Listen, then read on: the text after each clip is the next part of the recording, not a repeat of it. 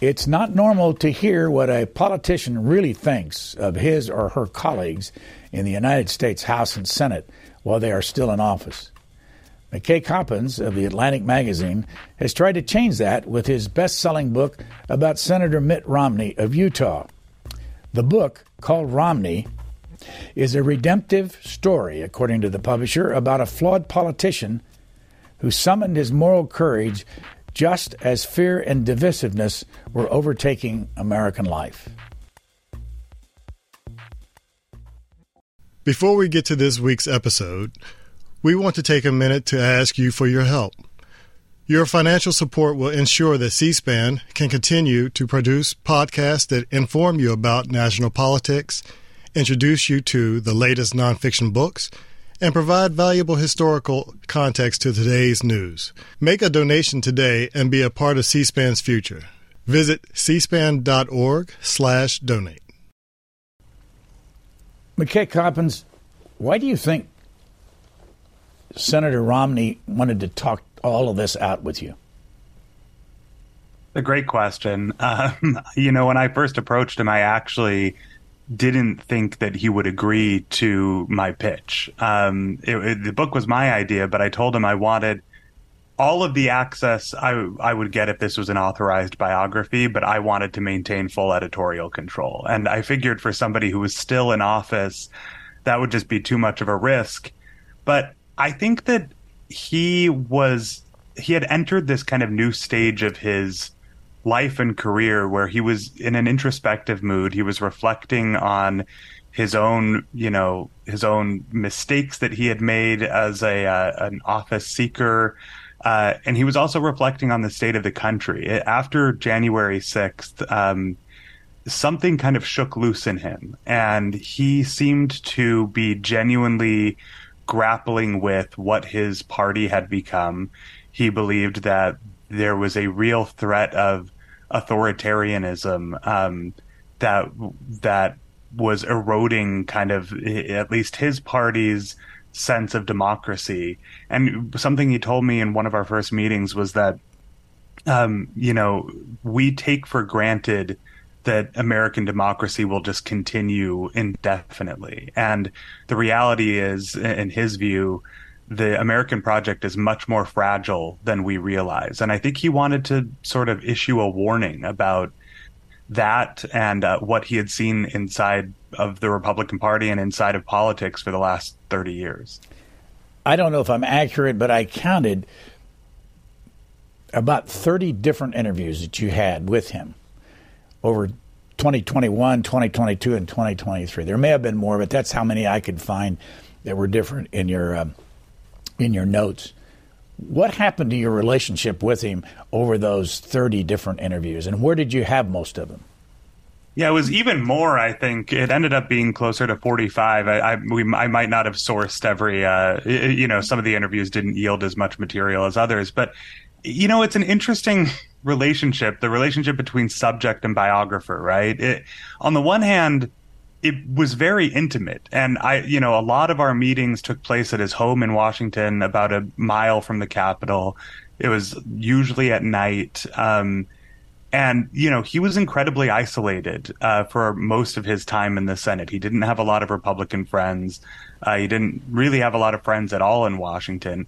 He spent most nights, at least when we first started, he spent most nights alone at home, eating dinner by himself, often watching TV on this giant flat screen he had on his dining room wall.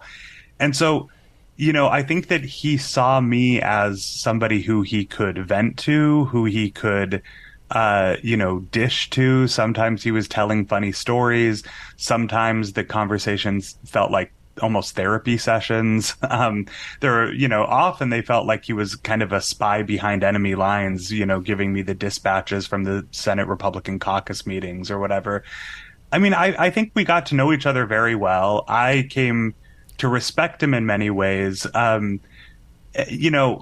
just because he had sort of taken these, I think, courageous stands in the last few years where he was often the lone Republican voice of dissent in the Trump era, but more, I think, for the willingness he had to ask himself difficult questions or to answer my difficult questions. I asked him repeatedly throughout our interviews over these 2 years to think hard about, for example, whether he had inadvertently done anything that led to Donald Trump's rise, or if he had flirted with or indulged the far-right elements of his party in a way that have led to this moment. And, he didn't always like those questions, and he often pushed back at first, but then he would kind of sit back and reflect on them. And sometimes I would come back the next week and he would have, more thoughts on a question I had asked him earlier. He was honestly grappling with questions in a way that, frankly,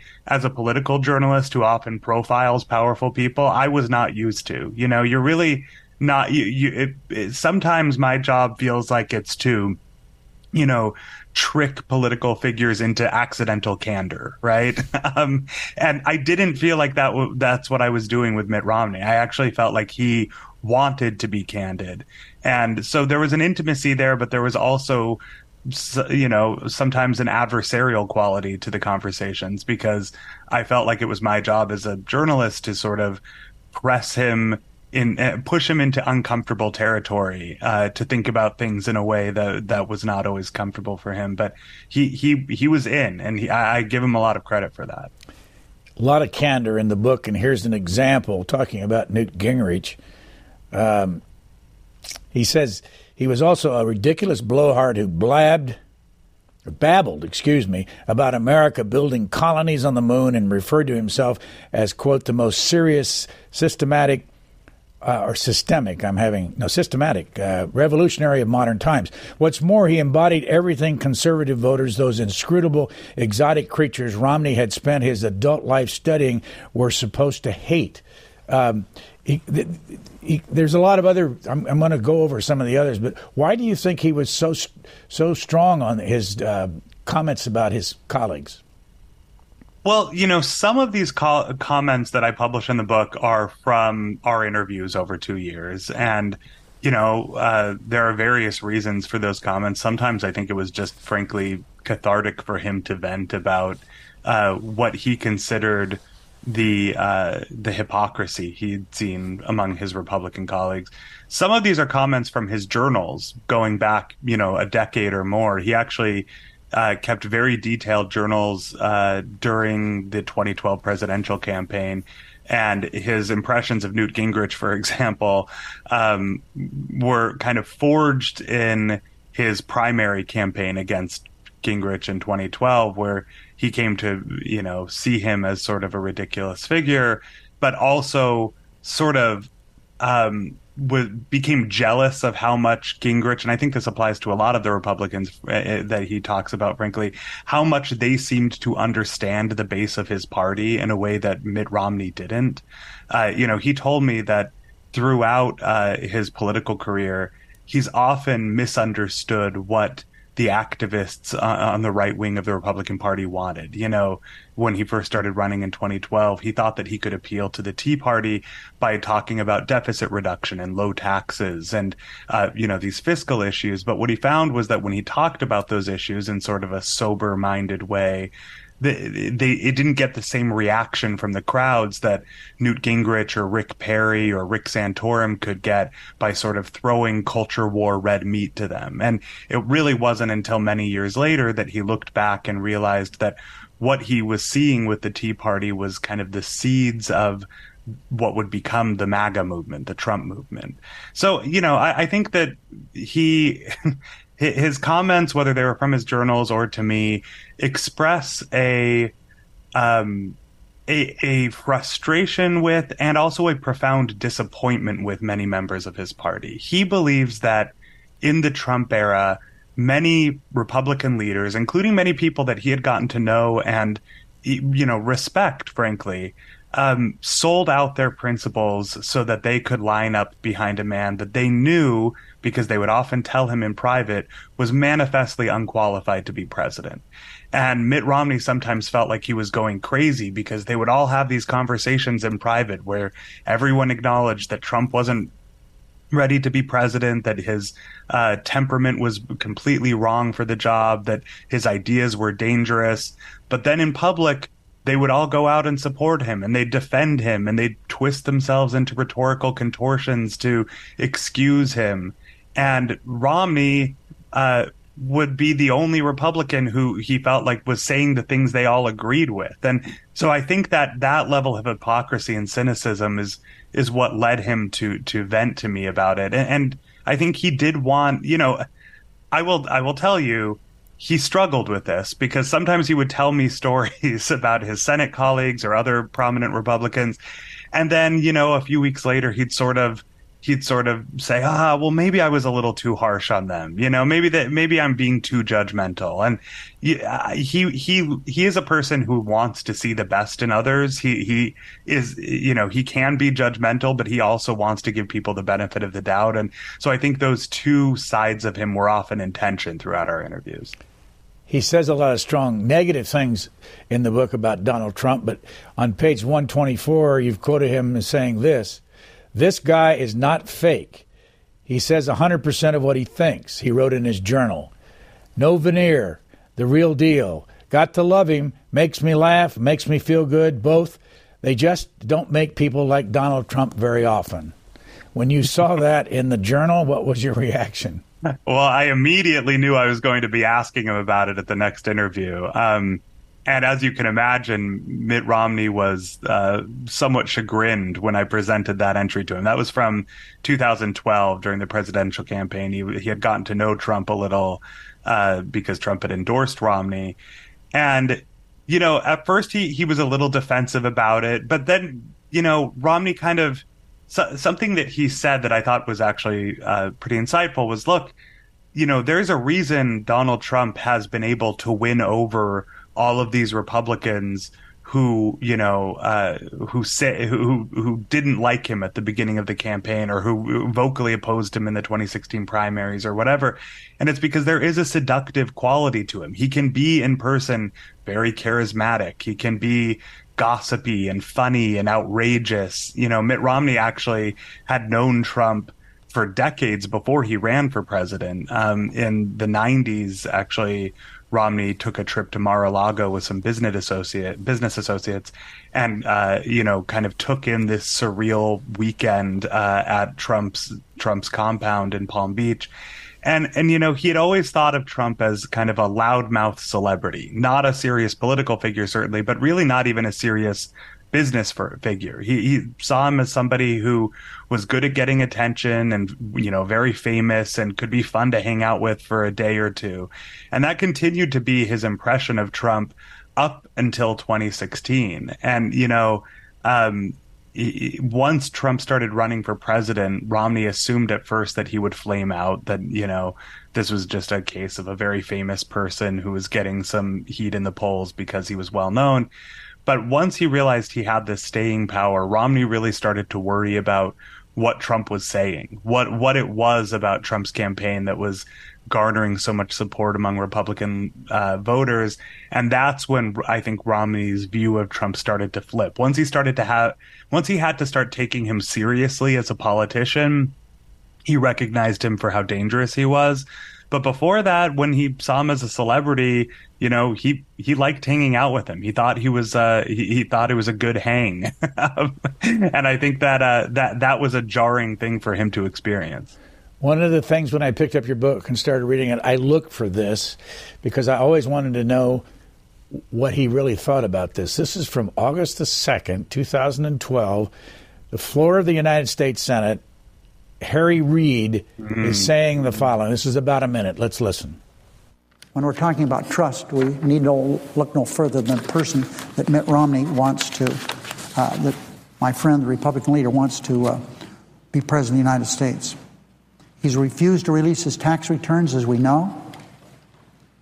If a person coming before this body wanted to be a cabinet officer, he couldn't be if he did the same refusal Mitt Romney does about tax returns. So the word's out that he hasn't paid any taxes for 10 years.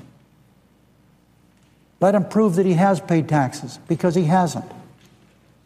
We already know from one partial tax return that he gave us, he has money hidden in Bermuda, the Cayman Islands, and a Swiss bank account. Not making that up, that's in the partial year that he gave us.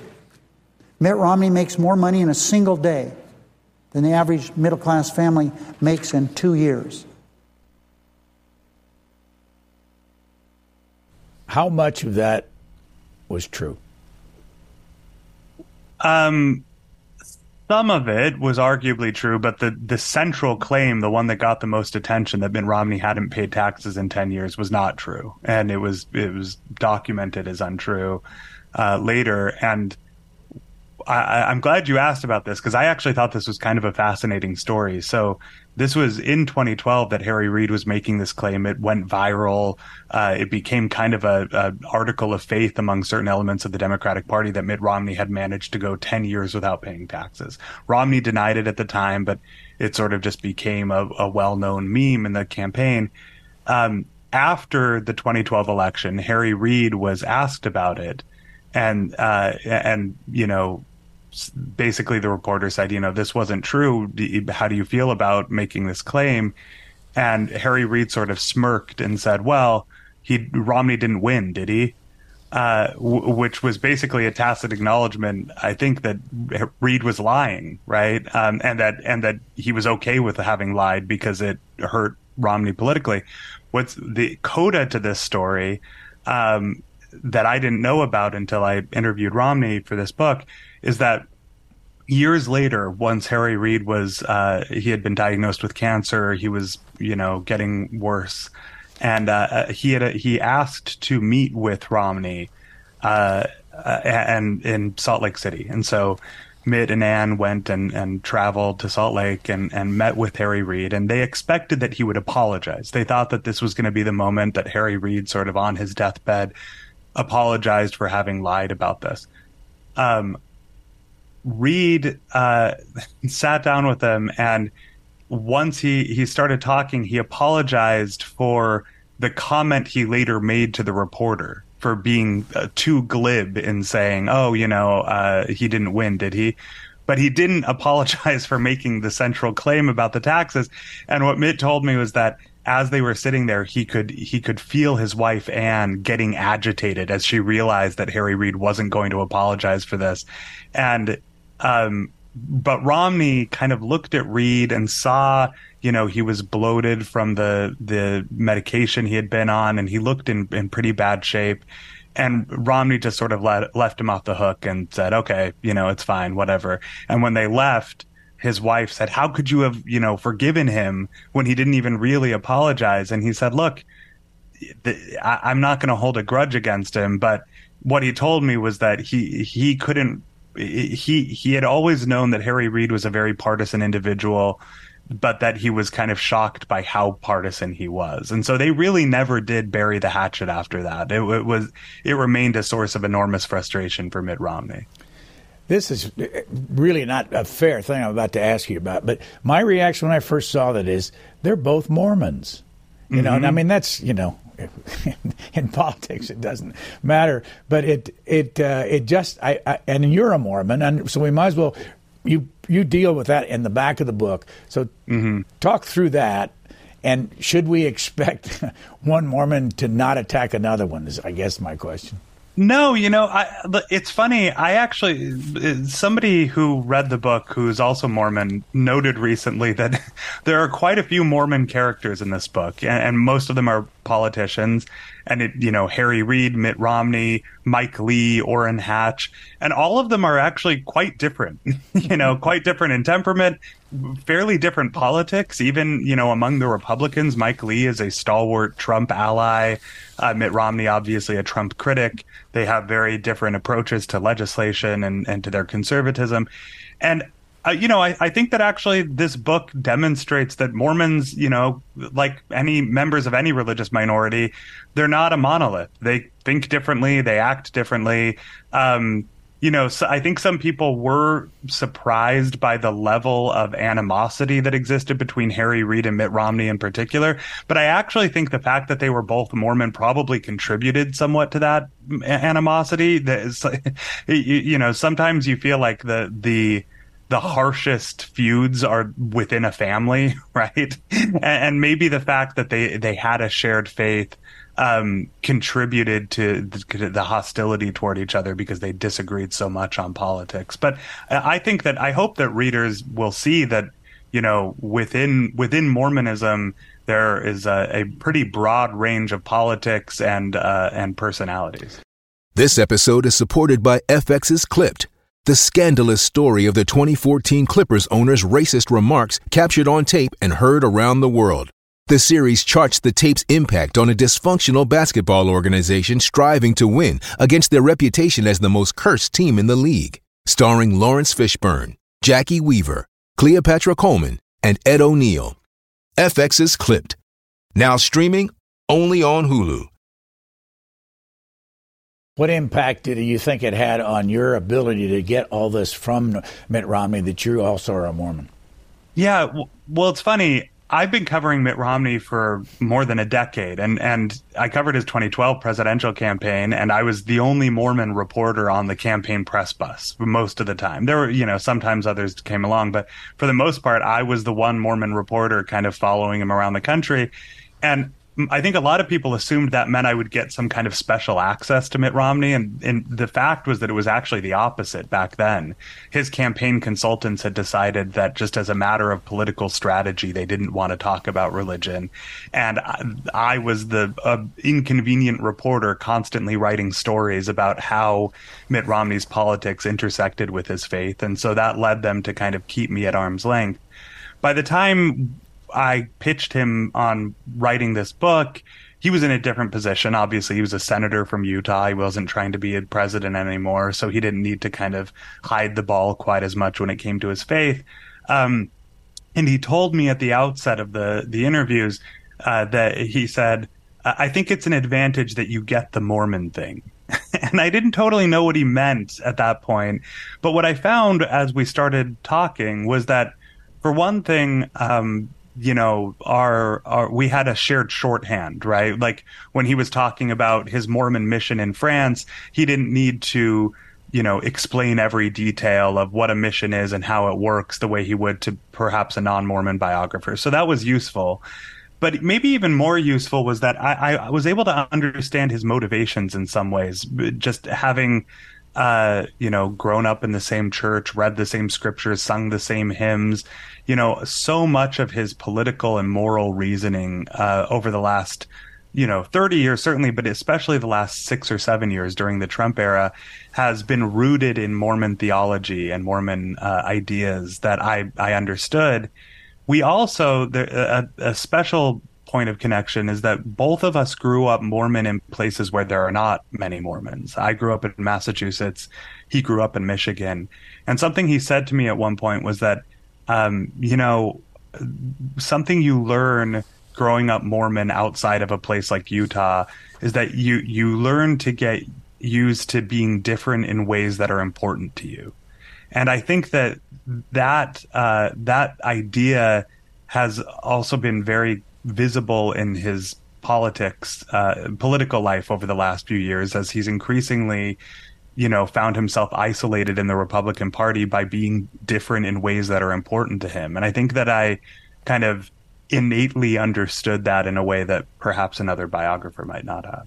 Speaking of religion, he has some comments that you say how he felt about former Vice President Pence. And I'll read it. He found the vice president's brand of sycophancy, which he casually intertwined with Christian moralizing, especially sickening. Quote, no one had been more loyal, more willing to smile when he saw absurdities, more willing to ascribe God's will to things that were ungodly than Mike Pence. Romney would tell me later. How did you interpret that? I think that Mitt Romney is especially judgmental of people who have found a way to reconcile their Christian faith with supporting and very actively championing Donald Trump. And I think part of this is rooted in Mitt Romney's own frustration with courting the evangelical voters in 2008 and 2012 as a presidential candidate. Romney found often in both of those campaigns struggled to convince conservative evangelicals, especially, that he was one of them, right? That he shared their values, that he shared their policy preferences, that he could be their champion, because evangelicals, at least most of them, don't view Mormons as authentic Christians. And there's a long kind of theological rivalry between evangelicals and Mormons. And Romney, was constantly doing this dance to try to convince evangelicals that they should vote for him. And what frustrated him was to watch in 2016 as many of those evangelical leaders and voters who were so wary of Mitt Romney because of his Mormon faith enthusiastically line up behind Donald Trump, who had no apparent faith to speak of and whose personal life was riddled with inconsistencies, to say the least, with Christian values.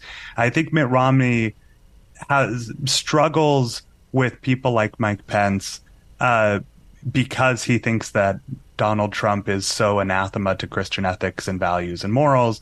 But also, I think there's probably part of this, and he might disagree with this characterization, but I think that there's part of his attitude toward Christian Trump supporters is rooted in his own kind of frustration with how they weren't willing to support him as enthusiastically when he ran for president. You have a paragraph about what he felt about the United States Senate. Again, I want to read it if you don't mind. They gave speeches to empty chambers, spent hours debating bills they all knew would never pass. They summoned experts to appear at committee hearings only to make them sit in silence while they blathered some more. The hearings were especially irksome to Romney. Quote, they were not about learning. They were not about fact-finding. They were not about performing, Romney complained. Sometimes I get a little frustrated if we have someone there who's interesting why we are giving speeches. And anybody that has ever watched this network knows what he's talking about there. And how frustrated was he about that? Yeah, I think that he was really disappointed with how the Senate functioned once he got there. Mitt Romney is an institutionalist at heart. He believes in the U.S. government and its core institutions. And he had this kind of quaint notion that, somewhere in the federal government, there were smart, sober-minded people sitting in rooms drawing up long-term plans to address the problems and crises that loomed over America, right? And he assumed that the Senate might have a lot of those adults in rooms kind of figuring out how to address the problems of America. But when he got to the Senate, he found that very few of them actually seemed interested in that. He was told early on by one Senate colleague, Mitt, you have to understand, about 20 senators do all the work, and the other 80 are along for the ride. They just want to get on TV, they want to give speeches, they want to perform and raise money, but they're not actually interested in legislating. And Mitt Romney wanted right away to make it known that he was going to be one of the 20. He was going to, roll up his sleeves and get involved in legislation. But he was disappointed by how few of his colleagues seemed interested in legislating, given that this was, at least ostensibly, supposed to be a legislative body. During this period of time, because Donald Trump's an issue every day in the news, people often say to themselves, how can they say that if they don't like, of course, if they don't like Donald Trump? But you have a paragraph where you say one thing that quickly became evident as Romney spent more time in the Senate was that his disgust with Trump was not unique among his Republican colleagues. Almost without exception, he said, they shared my view of the president. And then, you write, in public, of course, they played their parts as Trump loyalists, often twisting themselves in humiliating rhetorical contortions to defend the president's most indefensible behaviors. But behind closed doors, they ridiculed his ignorance, rolled their eyes at his antics, and made incisive observations about his warped, toddler-like psyche. In one special moment of candor, a Republican senator privately admitted to Romney he has none of the qualities you would want in a president and all of the qualities you wouldn't.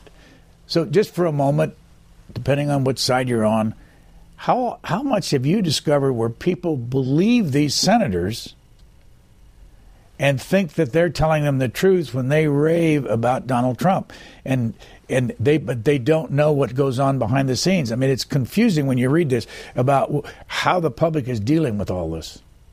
The good question. Sometimes I, as a campaign reporter, I often go to Republican rallies, Trump rallies. I interview a lot of voters and talk to them. And it's interesting because there's often a mix of cynicism and kind of idealism when they talk about these things. They'll say, well, we know all politicians are snakes and they say whatever they need to get elected.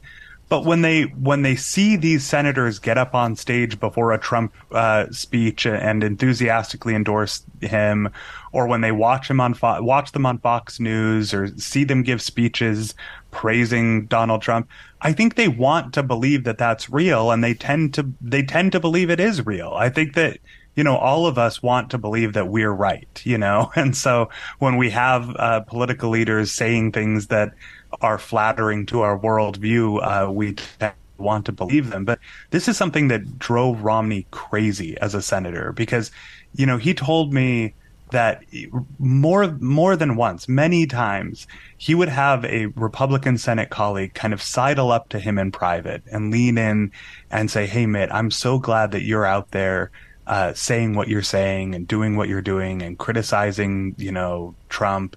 And I wish I could do the same thing, but, I can't because I have my election to worry about.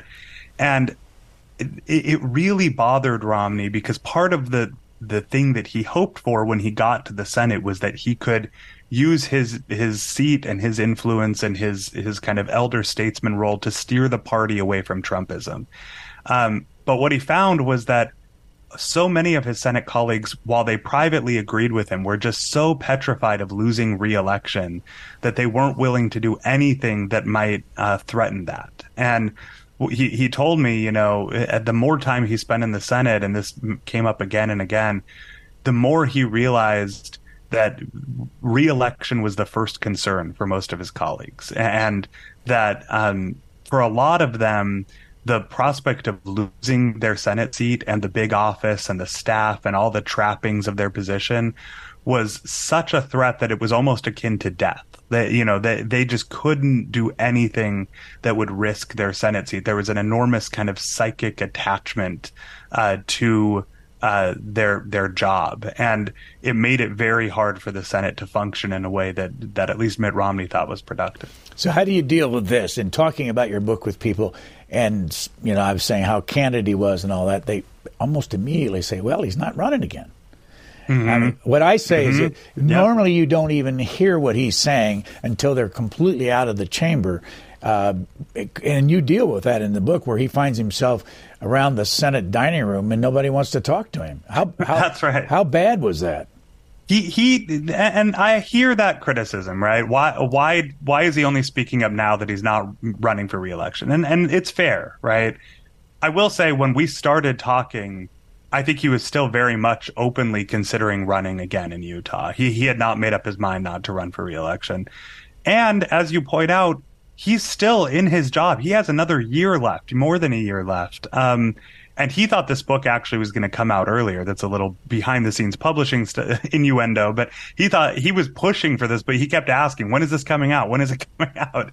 So he was not afraid of the blowback, but it has had a real consequence for him. I mean, he told me that the Senate Republican caucus lunches remind him of the high school cafeteria, where he'll get there and he looks around and he's not sure who to sit with. And when he raises his hand to make a comment, he feels like people are kind of rolling their eyes at him, that, they don't trust him. They don't like him. They feel like he's a traitor. And that eats at him a little bit, because he was not that long ago, 10 years ago, 12 years ago, the standard bearer of the Republican Party. He was their presidential nominee. And so to now be in this position where he's essentially a pariah in his caucus, a pariah in his party, that takes a real personal toll on him.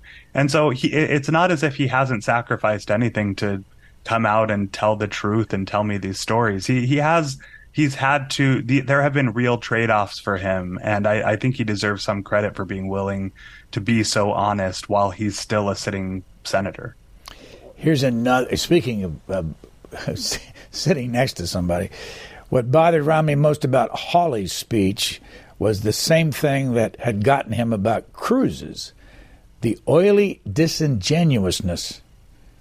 They know better, he would later tell me. Josh Hawley is one of the smartest people in the Senate, if not the smartest, and Ted Cruz could give him a run for his money. They both are really, really smart guys. But after you've called somebody an oily disingenuous, how do you sit next to them?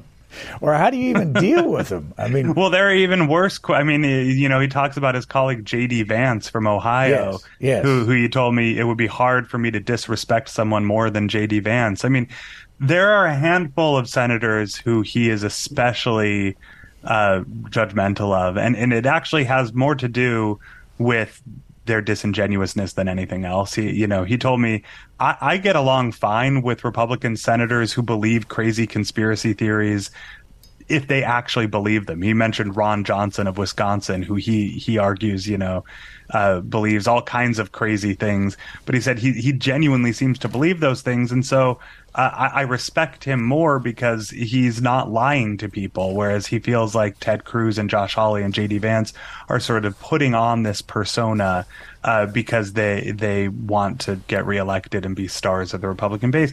But it is a good question. How do you sit next to these people at lunch? How do you interact with them on the Senate floor? I think that for a handful of senators, he's essentially made up his mind that he's not really going to get any work done with them. But the reality is, if you read this book, you'll see that for the most part, he's not, he's often returning fire, right? Ted Cruz and Josh Hawley and J.D. Vance have been extremely outspoken in their criticism of Mitt Romney over the years, especially during the Trump era. He didn't have any illusions that they liked him or respected him or wanted to be, working partners with him in the Senate already. So it's not as if he's losing new, long friendships over those comments. But I do think, I will say, after the first excerpt of this book came out, I checked in with Mitt Romney's staff and said, how are things going for you over there? And they said, he's skipping the Senate caucus lunches for a while. So I think that speaks to what the reaction to the book has been in the Senate. We know that Senator McConnell and Donald Trump don't get along. There's publicity about it all the time. But in your book, you have some quotes here. Later that day on the Senate floor, Romney thanked McConnell for sticking up for him with Trump. Quote, "It wasn't for you so much as for him," McConnell replied. "He's an idiot. He doesn't think when he says things. How stupid do you have to be to not realize that you shouldn't attack your jurors?" And what was that about?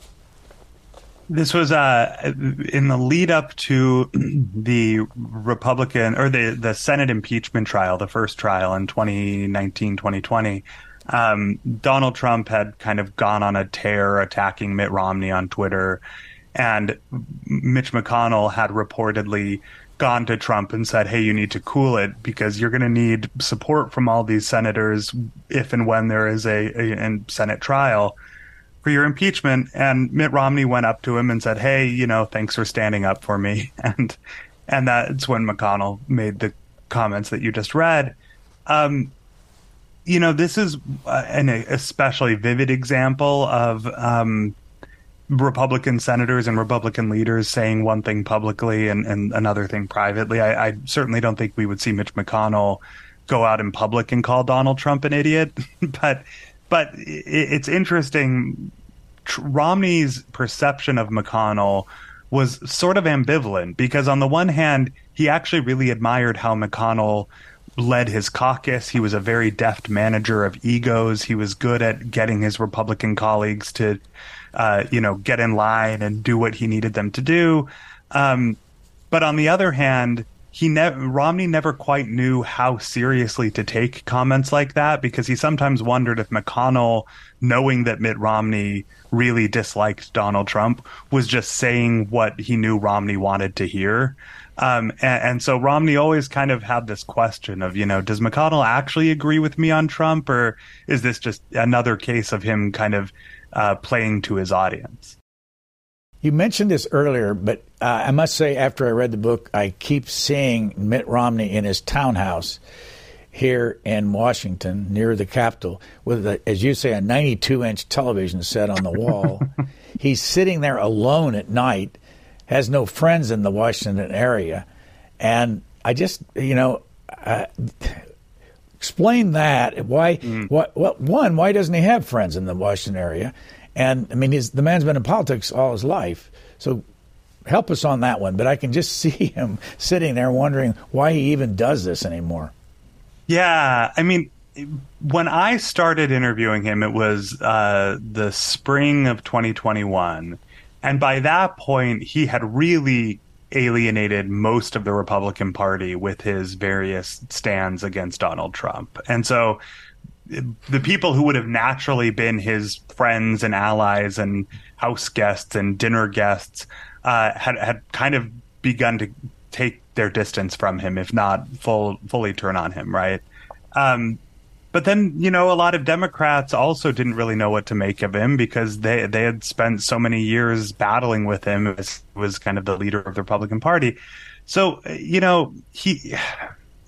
I was surprised when I first started interviewing him just how alone he was in Washington.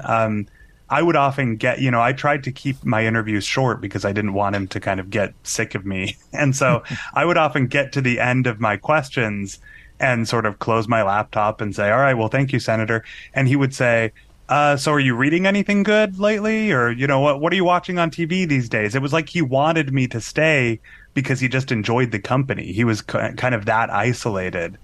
I will say, by the end of the time that I was meeting with him for this book, he had sort of started to find a friend group in the Senate. And it was sort of this bipartisan gang of senators that involved people like Joe Manchin, Susan Collins, Kyrsten Sinema, senators who were not kind of in the thrall of the bases of their party, their respective parties, and were willing to work on bipartisan legislation.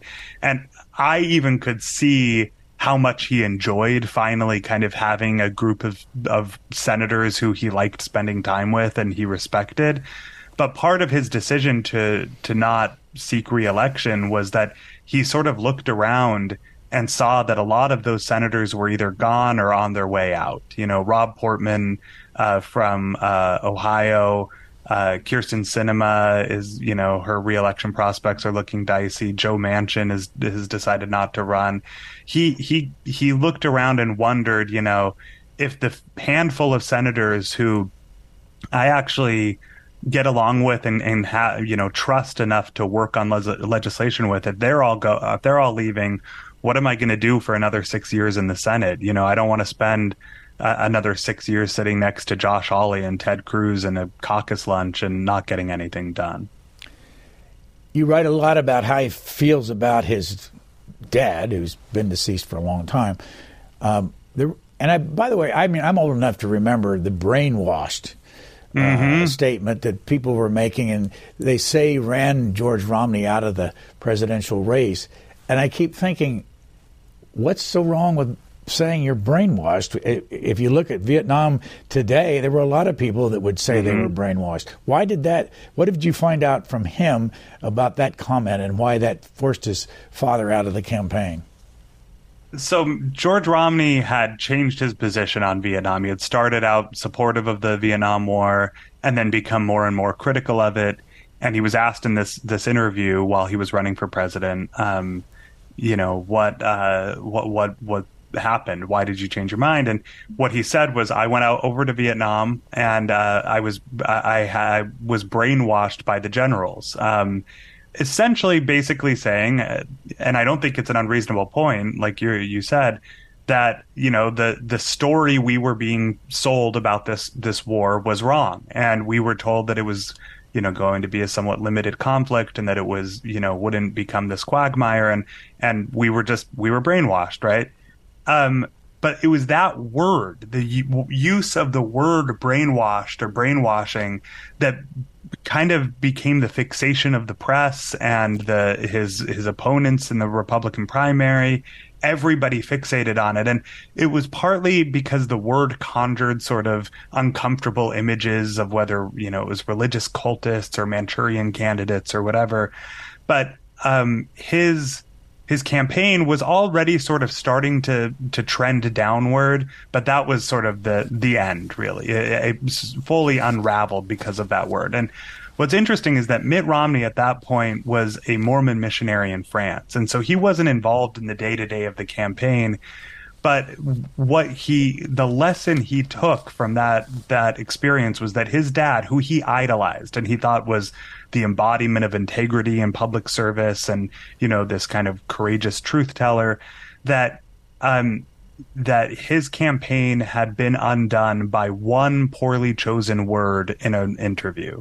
And when Mitt, decades later, embarked on his own political career, he found himself constantly thinking about that and his dad's experience and wanting to make sure that he didn't accidentally say something wrong in an interview that would, end his entire political career. And you could sense that cautiousness in Mitt Romney, right? You could sense that he was always choosing his words so carefully, sticking so carefully to his talking points.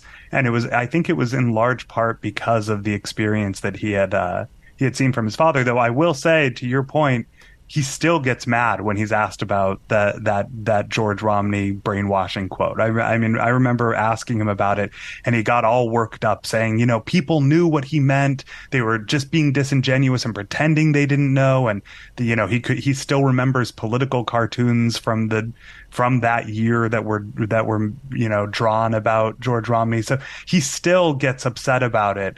But I think in a lot of ways, he took it as a sort of cautionary tale for his own political career.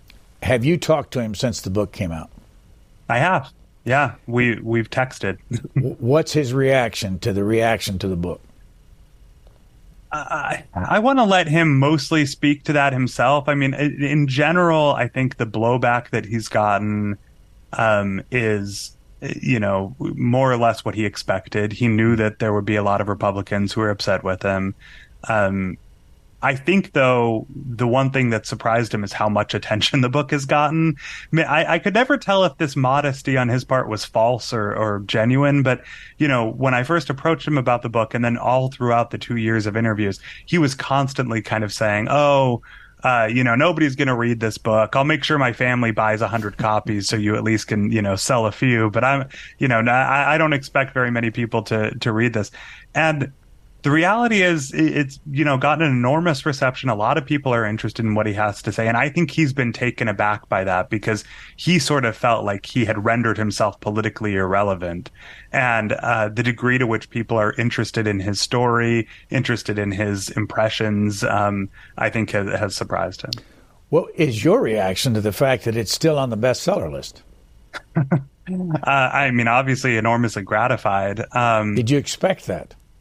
No. I mean, frankly, I hoped for it, but I did not expect this book to make the dent that it has. I think that, part of the weirdness of this process was that for most of those 2 years when I was working on this book, I was doing so in secret, because we didn't announce the book when I first signed the contract, because I wanted to sort of retain that spy behind enemy lines quality that colored a lot of our conversations.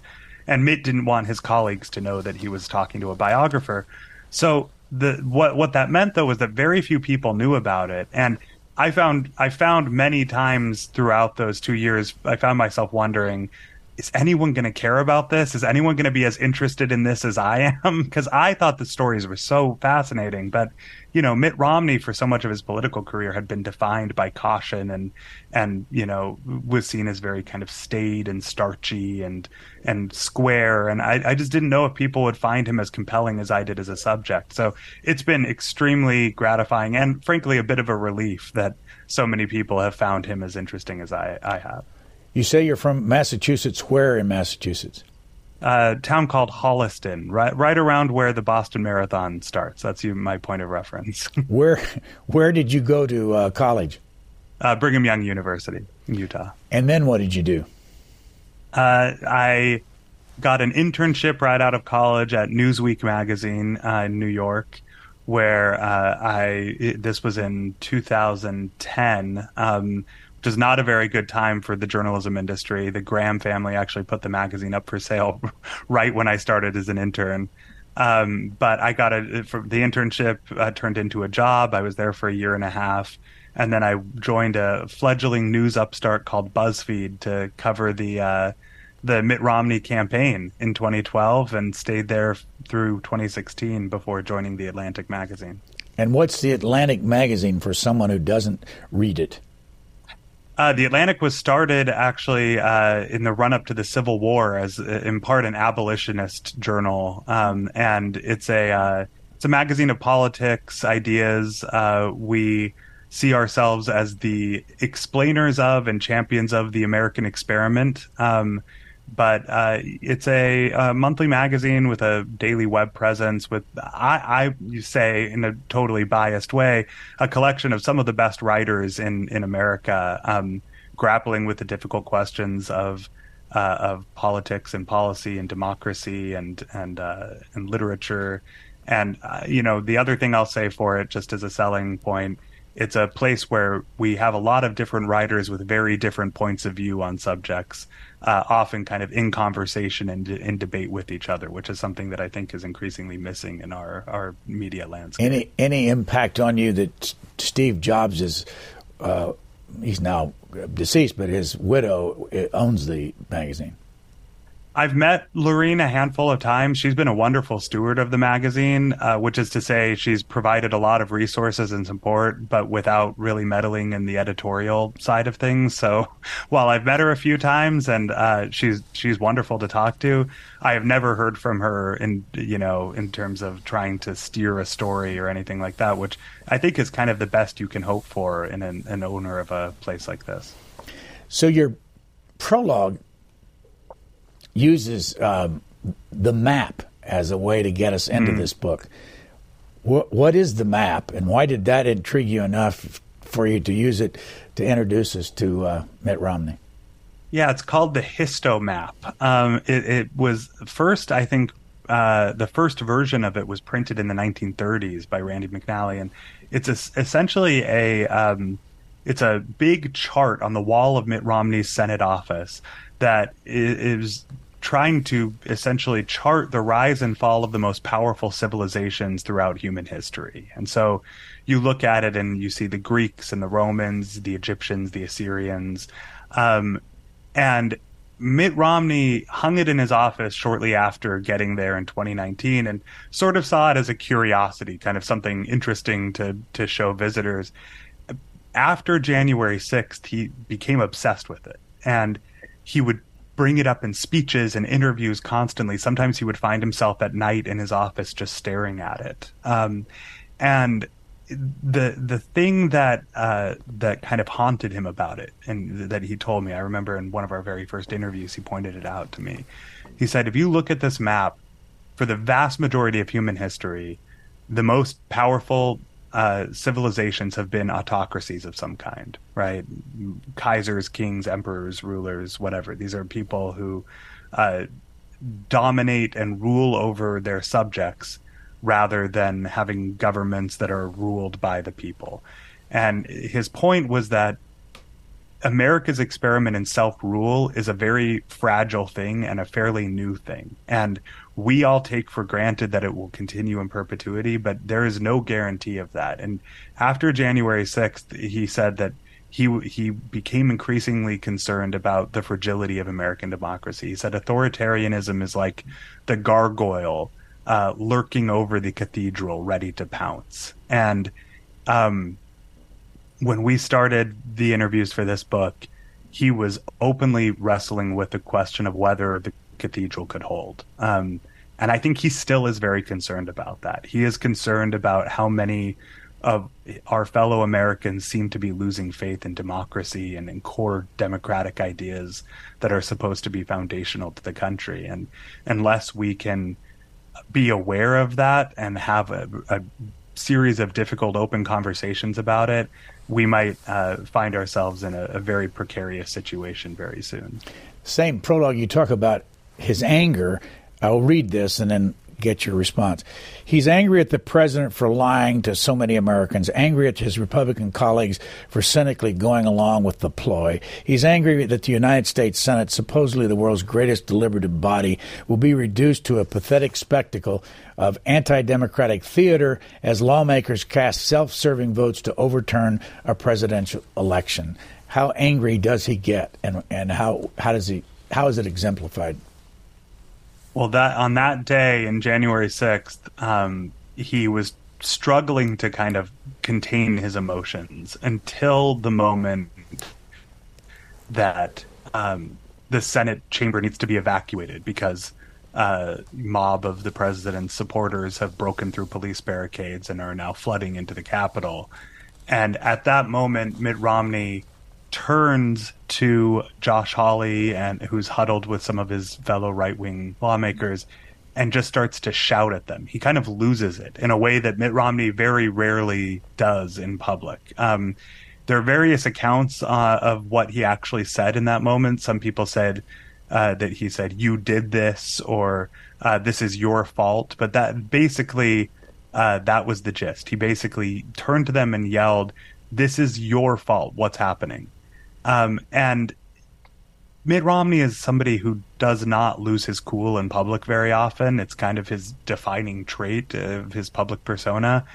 But that anger has stayed with him from January 6th. He still, years later, if you ask him about it, he'll get angry all over again about the lies being told about the election, about his colleagues who were willing to spread those lies, and mostly about how unprepared they were. I report in the book that he had actually texted Mitch McConnell a few days before January 6th and laid out what he feared was the worst case scenario for that day. And he said, there are calls to burn down your home, Mitch, to smuggle guns into D.C., and to storm the Capitol.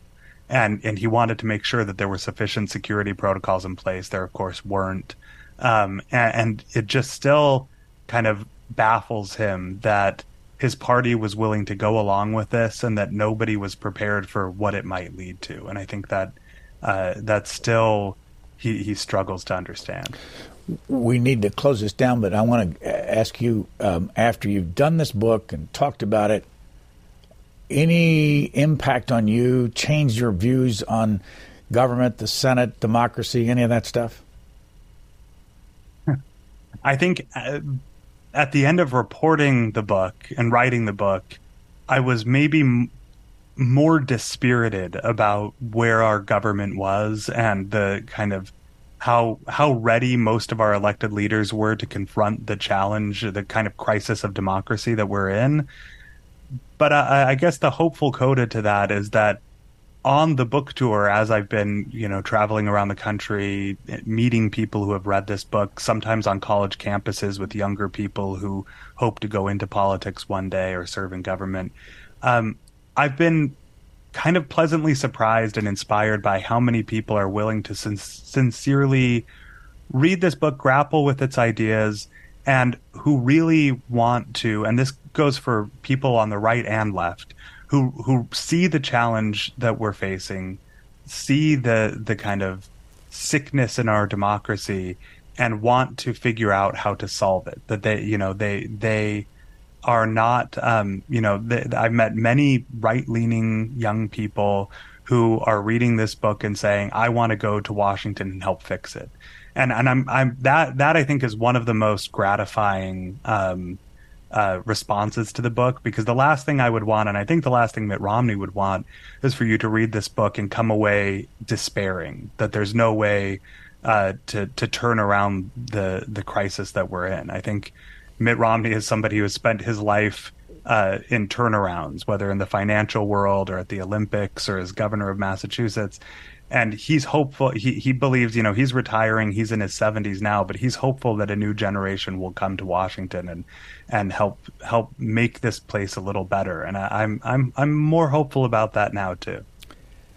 Cover of the book has the name Romney on it and the subtitle A Reckoning. Our guest for the last hour, McKay Coppins of The Atlantic magazine. Thank you very much. Thank you. Thanks for listening to the Booknotes Plus podcast. Please rate and review Booknotes Plus, and don't forget to follow so you never miss an episode. Questions or comments, we would love to hear from you. You can email us at podcasts@c-span.org.